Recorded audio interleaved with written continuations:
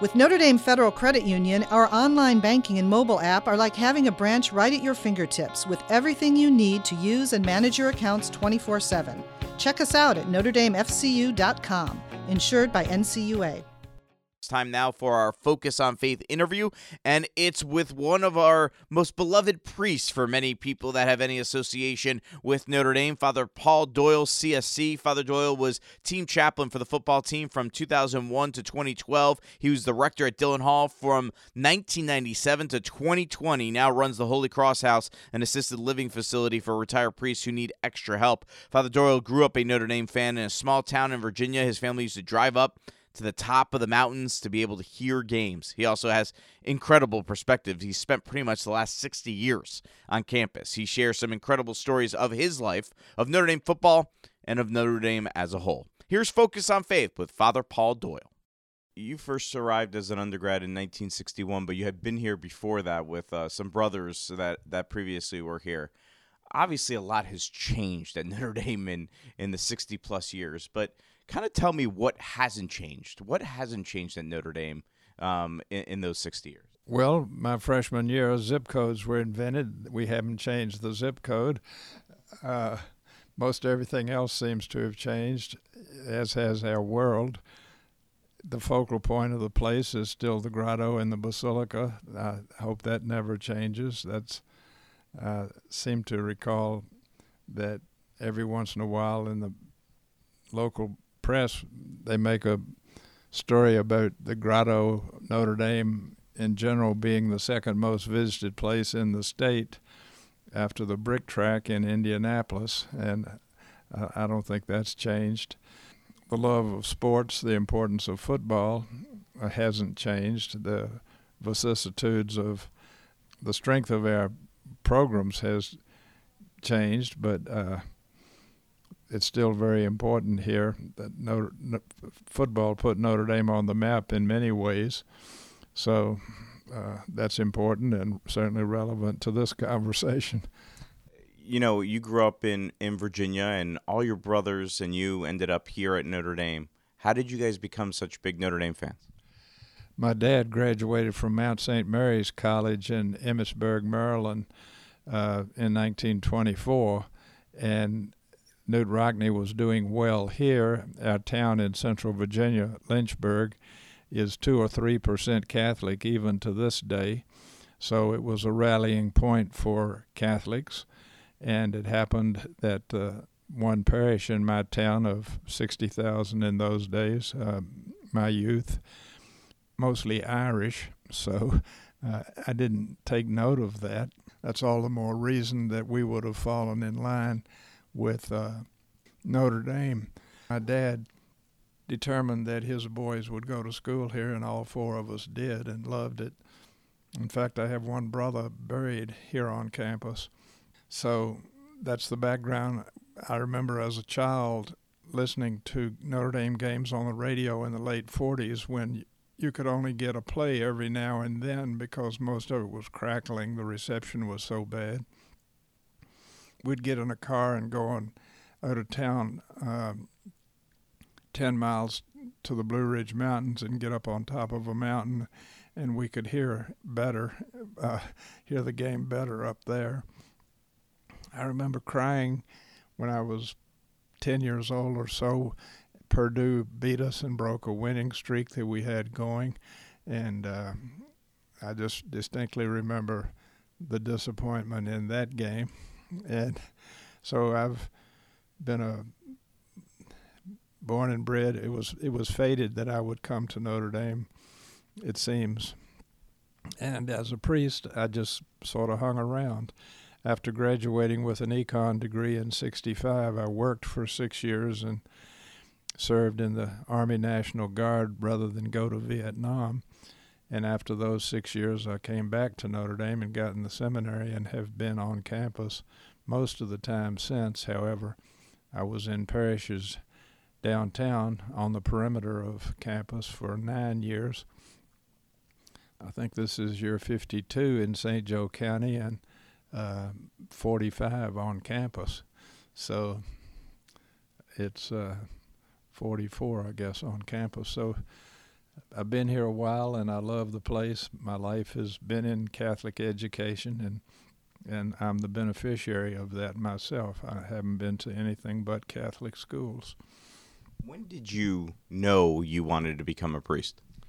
I guess I was out of here a year when I figured it out that this is what I wanted to do. My way of saying it was I thought it was the thing that would make God most happy if I became a priest, and I was telling that to one of my peers as a young priest, and he said he thought God was already happy, and he became a priest because he thought it would make him happy. I thought that was a pretty good answer too. But anyway, I guess I was about 23, but again, I'm red, white, and blue, and I had this commitment of 6 years in the Guard, and I felt like I was growing up a bit after college. I was far from my home, so I was getting a chance to incorporate the values that I had been taught on my own, and I showed up at 28, so it was a sort of a delayed response more than a delayed vocation, probably.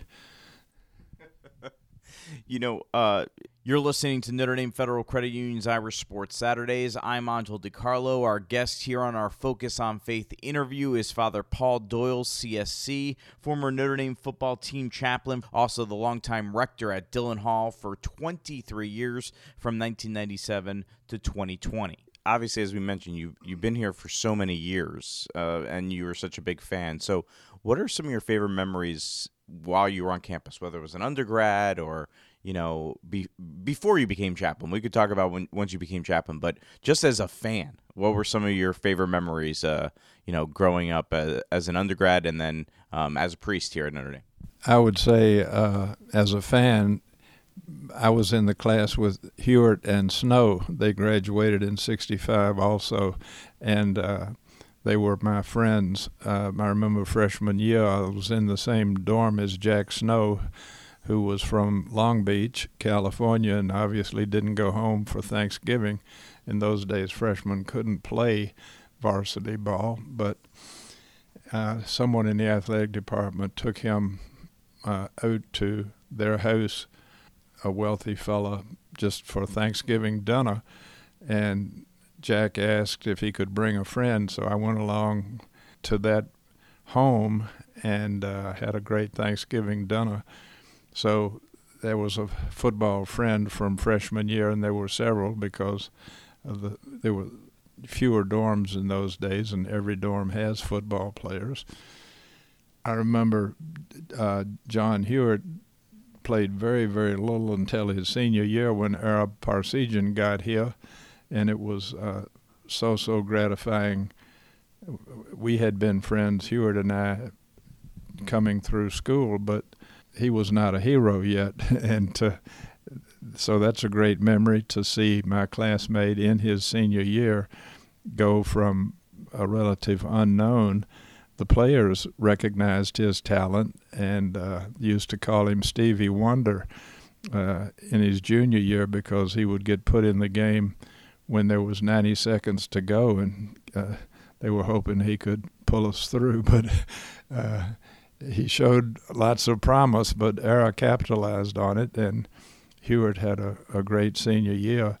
Another memory related to that is he hurt his shoulder somewhere in the junior year. Maybe it was late in the football season or in the spring training, but the alternatives were to have surgery or not have surgery, sort of like our first-string quarterback this year who had surgery on his shoulder. I don't know that there was the same injury, but local people suggested surgery, and Hewitt went to Chicago and got another opinion, and they said, no, don't do it. And in that case, he was able to play his senior year. If he had had surgery, he probably wouldn't have been well.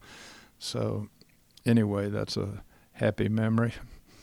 What's that like to see one of your classmates have that type of success? And as you mentioned, when maybe it came out of nowhere, I'm sure you guys had confidence in him. He had confidence in himself, but he had to have the opportunity to go from relative unknown, as you mentioned, to becoming a Heisman winner, not just the quarterback at Notre Dame, the Heisman winner. What was that like to experience as a friend? Gosh, it was just so exhilarating. He got the Heisman Trophy a few days before he got his first letter as a varsity athlete at Notre Dame. The football banquet was after the Heisman Trophy banquet.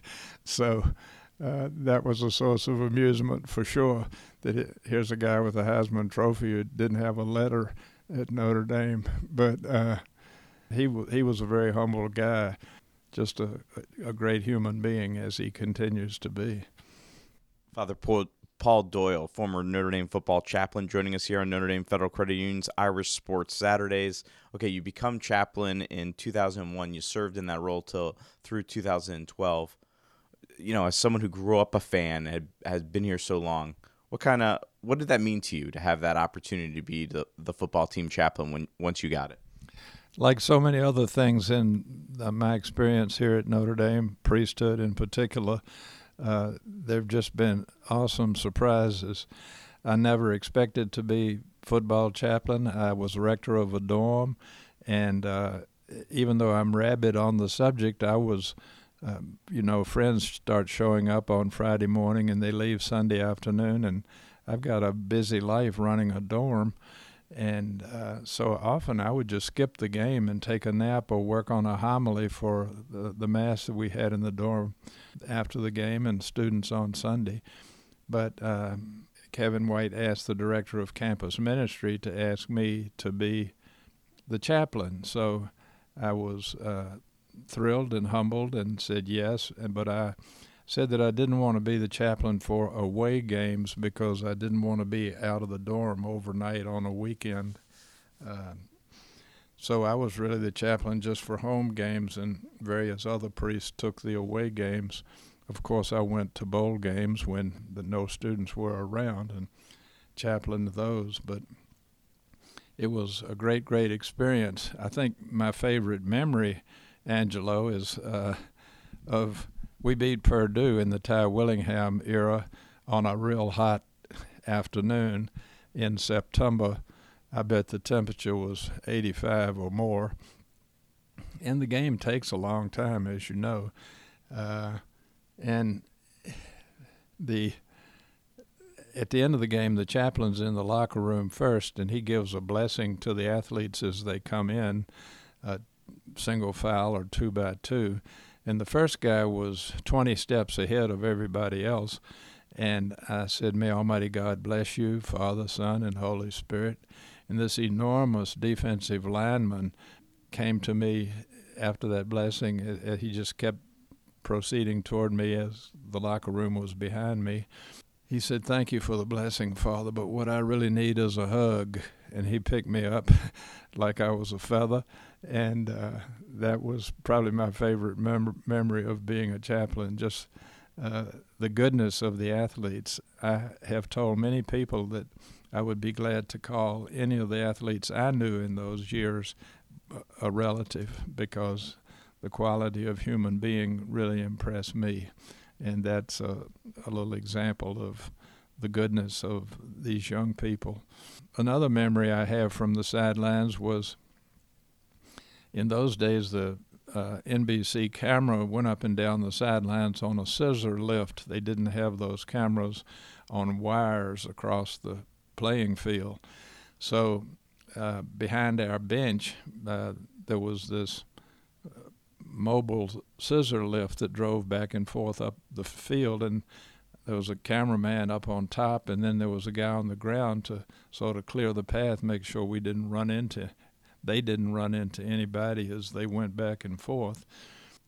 I was headed toward the locker room. There was something like a minute and a half on the clock, and in those days the team did not stop in front of the student body and sing as they do now, but after the game they just ran up to the locker room. So I would typically leave before the game ended, a minute and a half, just to get there before they did, so I could offer that blessing to them as they entered the locker room. Well, it was 10 minutes to 5, and the NBC man said, "Where are you going, Father?" And I explained that I needed to be in the locker room. And he said, "The game doesn't end until 5. And I said, "There are just 75 seconds left, 90 seconds. And he said, "The game doesn't end until 5. And so that was an awakening for me. They managed enough timeouts to eat up 10 minutes for 90 seconds of play. So lots of memories, good people, a lot of fun. My dad was rabid, of course, about Notre Dame football, even though he hadn't gone to school here. But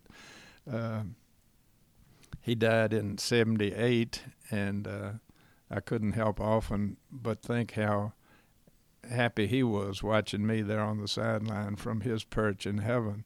We had gone to Chapel Hill when I was a child to see Notre Dame played there, and North Carolina, and we'd gone to Baltimore several times to see us play Navy in Memorial Stadium up there, which we used to do. That was basically the home stadium for Navy in those days, for big games anyway. I saw Joe Bellino and a lot of great Navy players in the 50s before I ever came here. I did come to one game here before I was a student. It was '54. That was my first trip here. We beat Southern Methodist. So anyway, I've been at this a long time, this Notre Dame stuff. Indeed you have. And, I was curious, as chaplain, you mentioned giving the blessing after the game. Of all the rituals you got to be a part of, whether it was that or pregame mass, is one of them, not just one particular story, but is one of those rituals something that stood out to you as maybe the most rewarding for you to kind of be a part of with the team as a whole? I think the pregame mass was the answer there, and it was usually held in the Lady Chapel, as it is today, of the Basilica, and the whole team was there and the coaching staff, but no one else. And I remember the first day that I had that mass, Father Jim Reilly had been the chaplain for the football team for 30-some years, and he got to the point where with neuropathy and just the aging process, he was not able to do it anymore.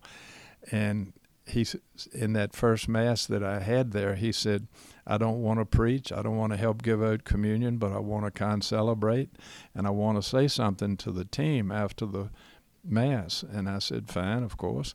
And so after mass, this was the first game we played after 9/11, by the way,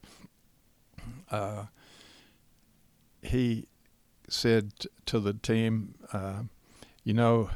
President Bush has said the best thing we can do as a country is get back to normal as soon as we can and not let the terrorists think that they have destroyed our way of life or upended our culture and society. So we need to get back to normal as soon as we can. And it's normal for Notre Dame to win football games, so we owe it to the country to win this game. I don't remember any of my homilies from those games, but I certainly remember what Jim Reilly told the team that day. That's a fabulous story. You spent 23 years as the rector at Dillon Hall. What was that experience like for you? And 23 years as a rector is a very long time. How did you survive that long as the rector at Dillon? Oh, it was a thrill. My classmates would come back and see me sitting there in my room on a Saturday night, students in and out, and they would say, "Doyle, how do you get work like this?"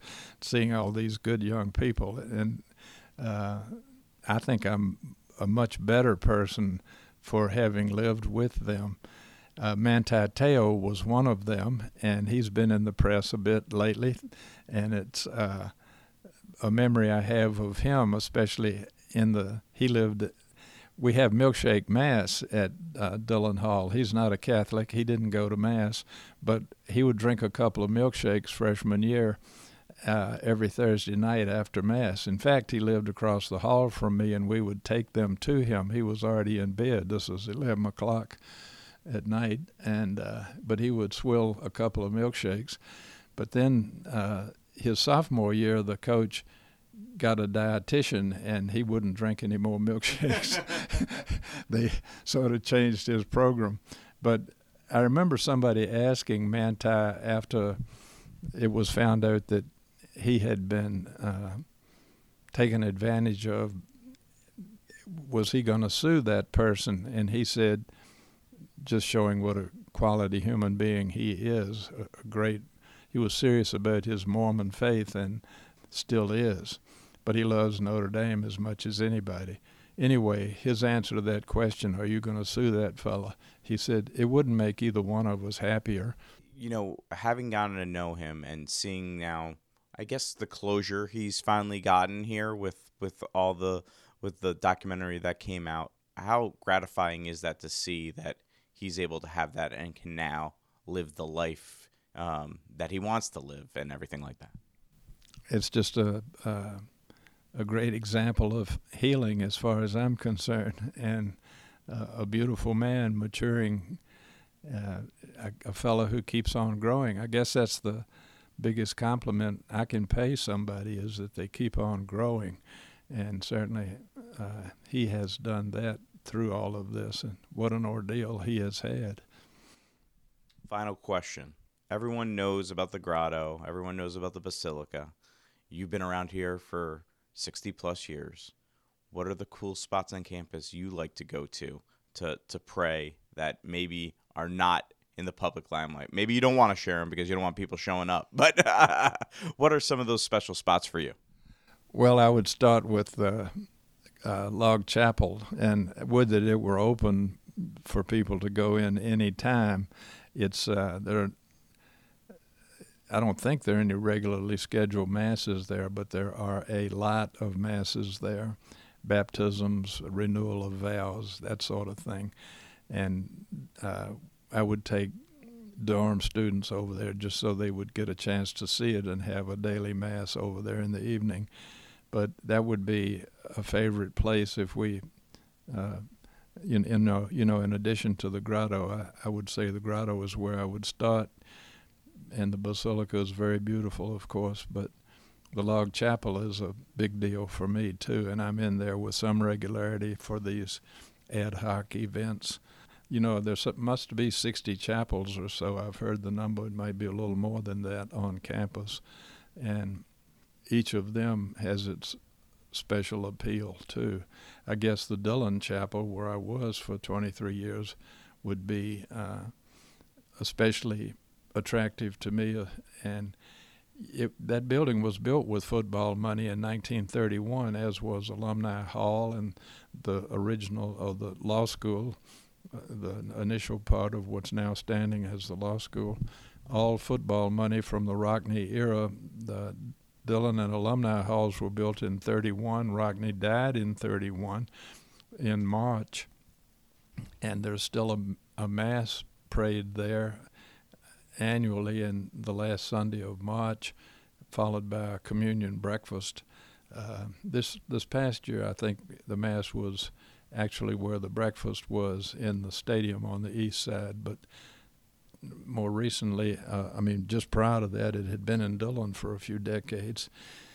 Anyhow, it used to be in the South Dining Hall, it used to be in the Basilica, but the people who knew Rockne are fading away. Some of his family still comes, thank God.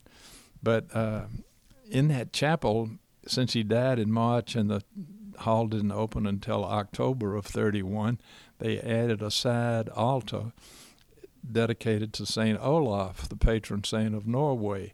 And that's where Newt is from, Norway. So the statue, there's a little plaque there, the side altar that has Olaf standing on it. A little plaque there said this was donated by the Notre Dame student body, the Rockne family, and the Knights of Columbus chapter here on campus. So a lot of people call that chapel St. Olaf Chapel, but in fact it's St. Patrick's Chapel, and St. Patrick and St. Bridget are in the stained glass windows on either side of the tabernacle. And Father Dillon, who was president here shortly after Soren, His first name was Patrick, hence the St. Patrick's Chapel. Father Doyle, thank you so much for taking the time to be with us and sharing your memories here at Notre Dame. It's a treat and a surprise, Angelo. I guess you scratch me and I can talk about this place quite a bit. I didn't know what we were going to say, but your question certainly triggered some neat thoughts in my head. It's a treat. Thank you. Father Paul Doyle, CSC. John, we're listening to it. There's so many points where we're like, that's a great story. That's a great story. And, of course, we're also reacting about the accent, a boat, and the different things that he was saying in particular. That was great. What a great man. Yeah, that was an awesome interview. That was my first time hearing it, and it was just wonderful. And he gives some great perspective. All that he started off with all that change, and still the constants, the Basilica, the Grotto, and the football team. And just a great perspective on the university. I know he's just touched a million people that have come through that place. I know he baptized my brother. I wasn't there. He's older than me, so I wasn't there. But I know he baptized my brother, and one of the stories my parents would tell me is when he baptized my brother, he would let all of our cousins and the kids there help baptize the brother. So just one of those things about him where he makes everyone feel included, and that's why he has so many stories about so many great people that have come through, because he touches everyone. Isn't it amazing when we get to see God work in powerful ways? Multiple times recently, God has pulled me out of my comfortable Catholic bubble into the path of people with vastly different experiences. Through these encounters, I've learned that God is showing me how to accompany and evangelize His sons and daughters who are disengaged from the church. At Redeemer Radio and Spoke Street Media, God is doing the same. He is moving and calling us to incredible things in our ministry. Every investment you make helps us re-engage fallen away Catholics and reach seekers by researching needs in order to hone in on programming that speaks Christ into those needs. Your contributions also allow us to reach more people where they are consuming media every day. Here at Spoke Street Media, we create faithful Catholic content that affirms all listeners' dignity and points to Jesus, who alone can satisfy the longings of every heart. God is always sending us a message of love. Together we can help more people hear it.